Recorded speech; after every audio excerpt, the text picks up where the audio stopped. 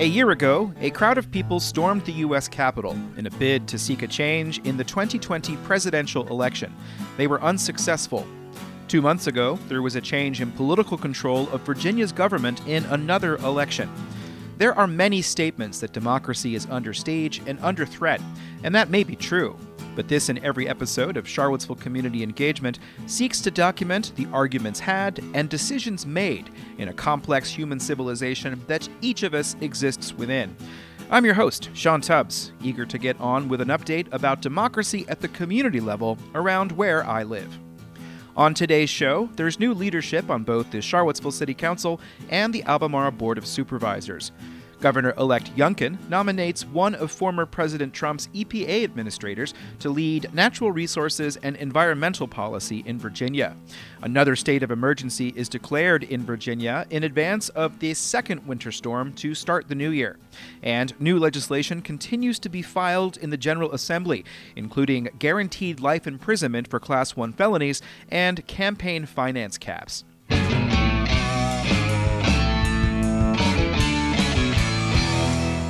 In today's first Patreon-fueled shout-out, with winter weather here, now is the time to think about keeping your family warm through the cold Virginia months. Make sure you are getting the most out of your home with help from your local energy nonprofit, LEAP. LEAP wants you and yours to help keep comfortable all year round and offers free home weatherization to income and age-qualifying residents. If you're age 60 or older or have an annual household income of less than $74,950, you may qualify for a free energy assessment and home energy improvements, such as insulation and air sealing. Sign up today to lower your energy bills, increase comfort, and reduce energy waste at home.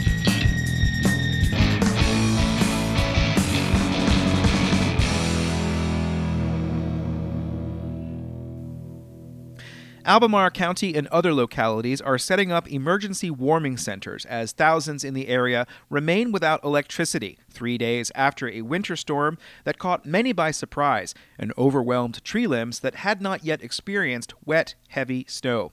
Many now never will. Here's County Executive Jeffrey Richardson.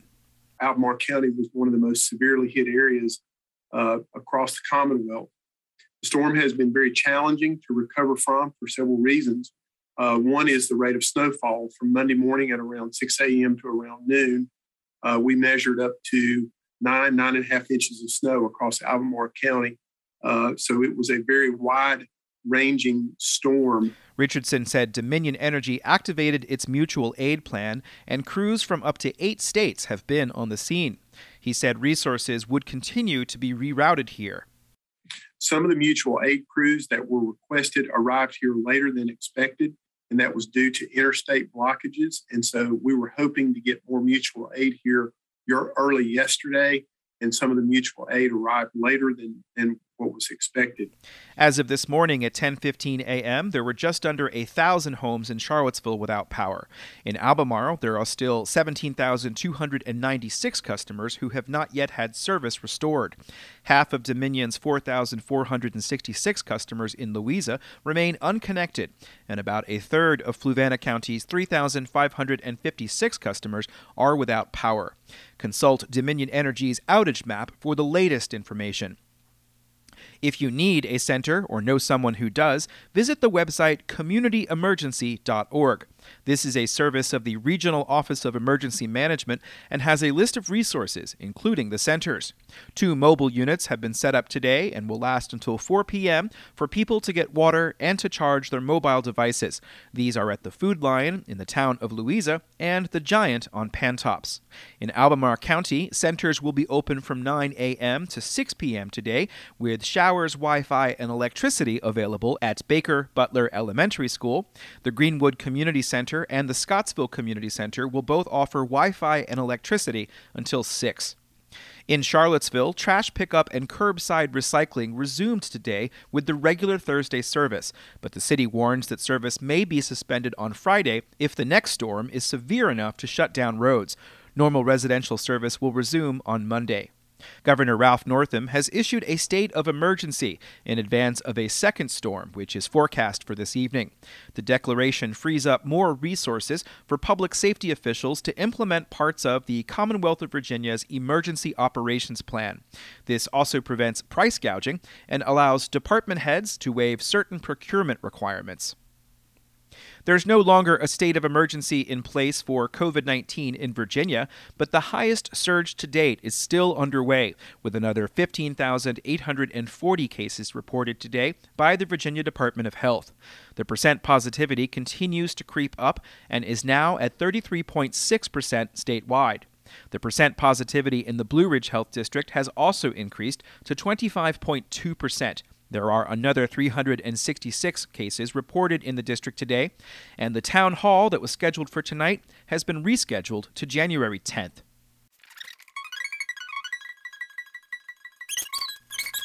Governor-elect Glenn Youngkin has named a former Trump administration official to oversee the portion of the state's executive branch that implements policy related to the environment.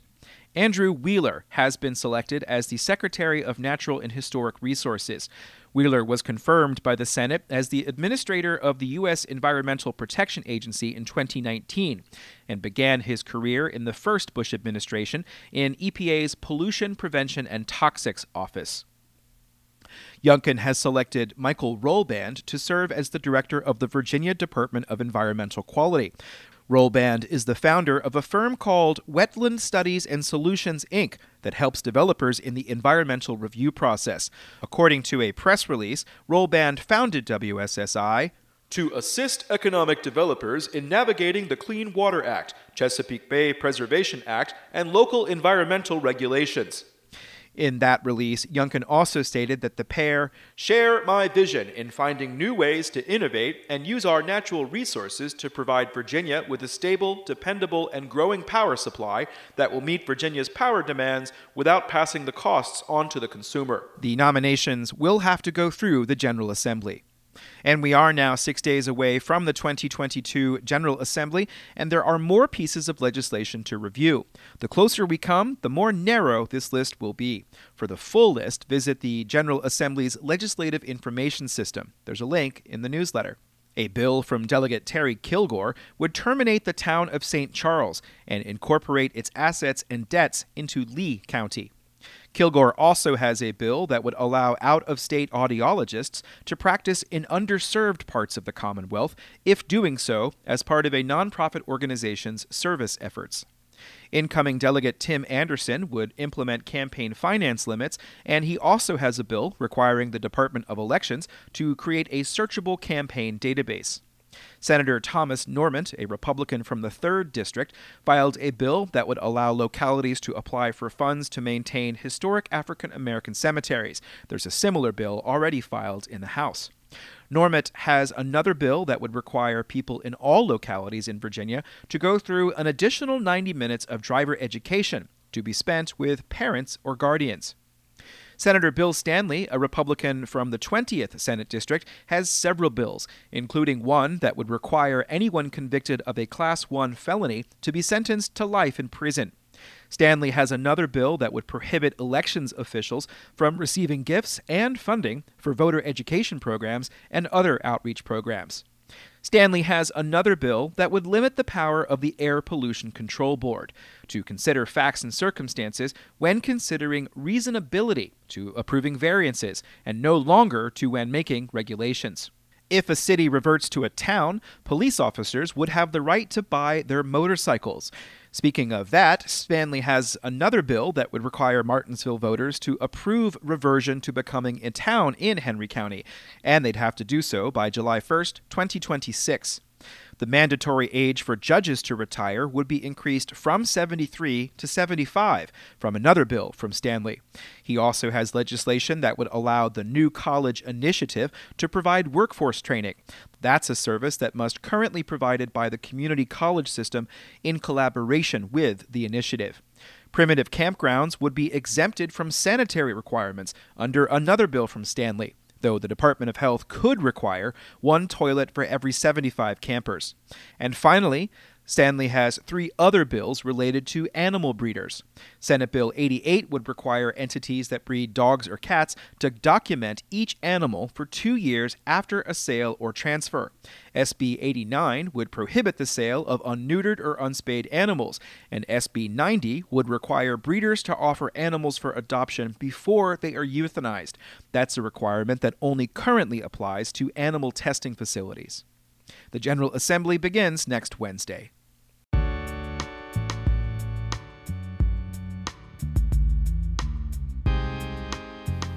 You're listening to Charlottesville Community Engagement, and it's time for our second Patreon-fueled shout-out. The Plant Northern Piedmont Natives campaign is an initiative that wants you to grow native plants in yards, farms, gardens, and public spaces in the Northern Piedmont. Winter is here, but spring isn't too far away, I swear. This is a great time to begin planning for the spring, and native plants provide habitat, food sources for wildlife, ecosystem resiliency in the face of climate change, and clean water. Start at the Plant Northern Piedmont Natives Facebook page and tell them Lonnie Murray sent you.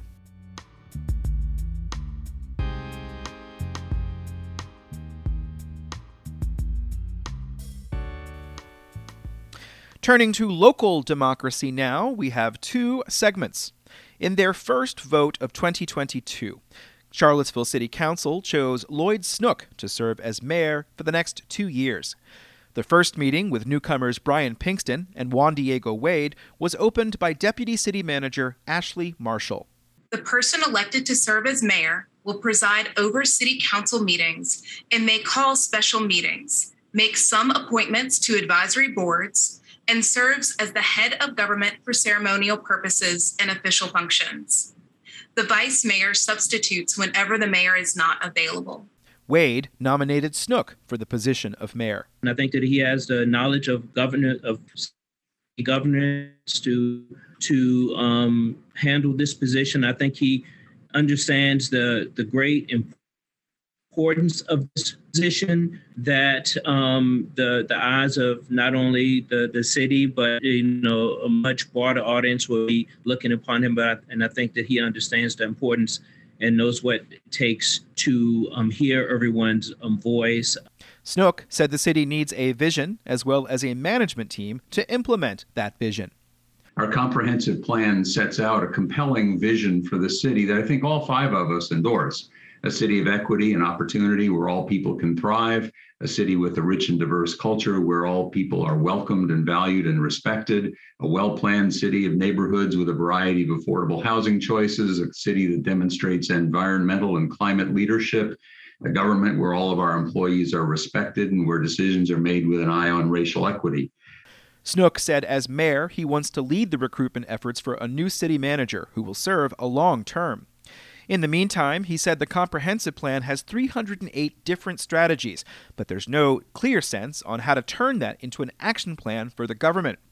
He said he wants to set up new advisory committees that can provide a jumpstart on the rebuilding process. I'd like to set up similar committees to advise council and the planning commission, in addition to the criminal justice and Marcus Alert task forces and the housing advisory committee, a climate change advisory committee, a group to work on transit and transportation policy, a group to develop a plan for historic Charlottesville. Councilor Sina McGill had a different nominee in mind. I would like to nominate Michael Payne for mayor. Councilor Payne is very good at bringing people together across many different places.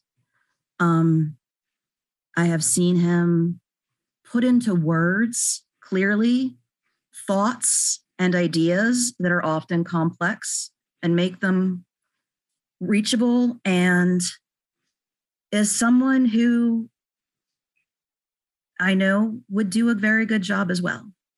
Payne accepted the nomination. We are a divided community and divided along race, class, ideology, education level. And this has been at a time of unprecedented crisis in a lot of ways.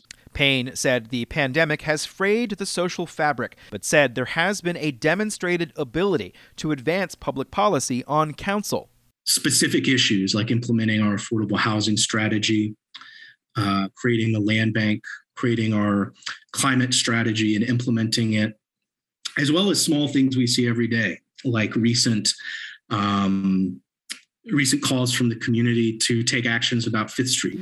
Payne said the city needs a well-functioning government and added that the city has been implementing some of its vision, such as adopting the future land use map in November and investing in the redevelopment of the city's public housing units. He said his leadership would continue that work.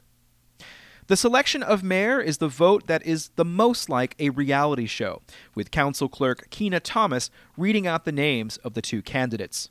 The selections are Councilor Snook and Councilor Payne. Councilor McGill, your vote? My vote is for Councilor Payne. Councilor Payne? Vote for myself, Councilor Payne. Councilor Pinkston? My vote is for Councilor Snook, please. Thank you.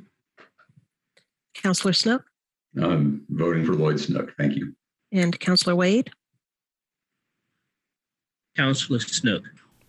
Snook got the nod on a 3-2 vote. There was only one candidate for vice mayor, and that's when Councilor Pinkston nominated Wade. Juan Diego Wade has been a fixture in this community for decades. He served at all levels. He has so much to contribute. He has a courageousness, but also a humility that is instructive for me. And I'm grateful for his leadership in the city. And I think that he'd just make a fantastic vice mayor. And I hope others will vote the same. They did. Wade said he would accept the challenge. I have kind of fancied myself a type of person that works behind the scenes to help get things done and look at the fruition of the efforts of myself and others. The vote was unanimous. More on the City Council meeting in future editions of Charlottesville Community Engagement. The 6-member Albemarle Board of Supervisors has selected Donna Price to serve as the chair for the next year.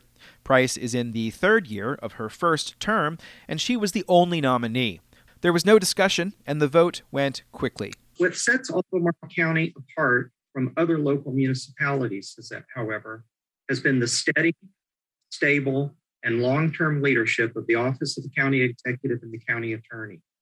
The foresight of our County Executive, Jeff Richardson, the astuteness of our County Attorney, Greg Kampner, and the dedication of innumerable citizens and public servants in an era of anger and while a deadly pandemic that has killed more than 825,000 Americans, with the death toll last year 20% higher than average, a pandemic that continues to disrupt our economy and impact all of our lives.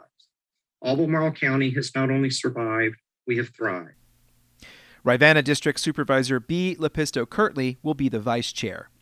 The public also heard from new Supervisor Jim Andrews, the new representative from the Samuel Miller District. He said he wants to hear from the public. I don't think I have all the information. The board doesn't have all the information or ideas, and the public can help. So please, I say be careful what you wish for, but right now I'm wishing for a wealth of great ideas from people. Supervisors also made appointments to boards and commissions. Former Supervisor Liz Palmer has been reappointed to the Albemarle County Service Authority, where she served before being elected to the Board of Supervisors in 2013. Charles Tolbert and Nathan Moore were also reappointed to that board. The new at-large member of the Albemarle Planning Commission is Luis Carazana, who is employed by the University of Virginia's Office of the Architect as the Associate University Architect. Fred Missel, Development Director at the University of Virginia Foundation, will represent the Scottsville District, replacing Rick Randolph, who retired. Julian Bivens, Daniel Bailey, and Karen Firehawk were reappointed to their terms, representing Jack Jewett, Rio, and the Samuel Miller districts. Before we go from the Planning Commission, Charlottesville, Albemarle, and the University of Virginia entered into a 3-party agreement in 1986 that allowed for UVA officials to serve as non-voting members of the city and county planning commissions. Later this year, the Planning Commission will take up a rezoning request at the North Fork Discovery Park for a rezoning of land to the Neighborhood Model Development District, UVA has selected this as one of 3 sites where they will work with a developer to build up to 1,500 affordable housing units. The rezoning application submitted in December would see up to 1,400 units at the site, as well as a maximum of 3.7 million square feet of non-residential use. This development would span between Airport Road Drive and Lewis and Clark Drive, and would utilize a completed extension of that roadway that the UVA Foundation funded. The Discovery Park is owned by the foundation.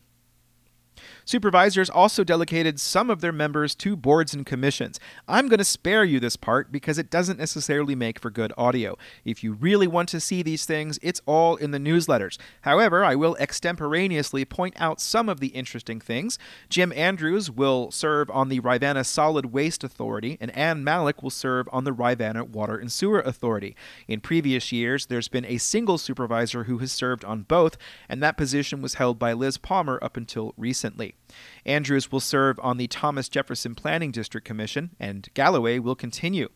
There's also the Darden Tow Park. Darden Tow is a park that is jointly owned by the city and the county, and B. Lepisto Kirtley and Ned Galloway will serve as the county's representatives on that board.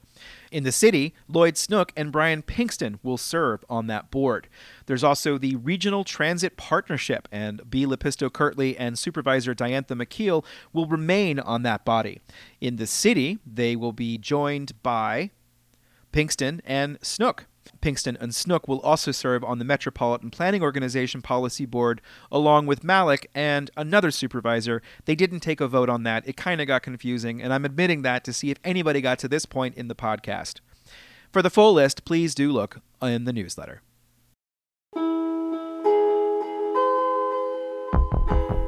And that is it for this installment of Charlottesville Community Engagement. There's a lot of information in this one, as well as every other episode of this program. It is the 1-year anniversary of January 6th, and I had been sitting in my house putting together a newsletter back then. The reason I cover local and state issues is because I really do want each and every single one of you to at least have access to the same things that I can access here at my home, which is also my studio. If democracy is at threat, well, there is a potential cure for that, and that's more people understanding the mechanisms by which we solve problems as a civilization. This is a civilization, and right now there are thousands of people who don't have electricity. It's impossible to just turn on a switch and make that happen when you have things that happen during an emergency, which is certainly what this snowstorm and potentially the next one is. In order to make that work, there needs to be a functioning government. And my thought is that one way to get a functioning government is to have a functioning press. And of course, I have committed my life to this process, and all of these different nuts and bolts are crucial to understanding all of it. Thank you very much for being here today, and thank you for listening, and I'll be back in the near future with another one. I will save the pitches. You know how to support this program, but the main thing you can do, of course, is to always send on the newsletter or the podcast to someone else. You guys are the podcast listeners, and I really do appreciate that. You get a little extra from time to time, and I really do. Thank you for listening each and every time. If you skip one, it's totally okay. There's a lot of content, but that's because this is a dynamic community in a dynamic world, and gosh, I'm going to do my part to make sure you know what's going on. I'm Sean Tubbs, your host. Please stay safe, stay warm, stay prepared. If you don't have candles or something to light your house in the event of a snowstorm or a power outage, please be good to go get that. That's actually where I'm going as soon as I finish this show. Thanks again. Goodbye.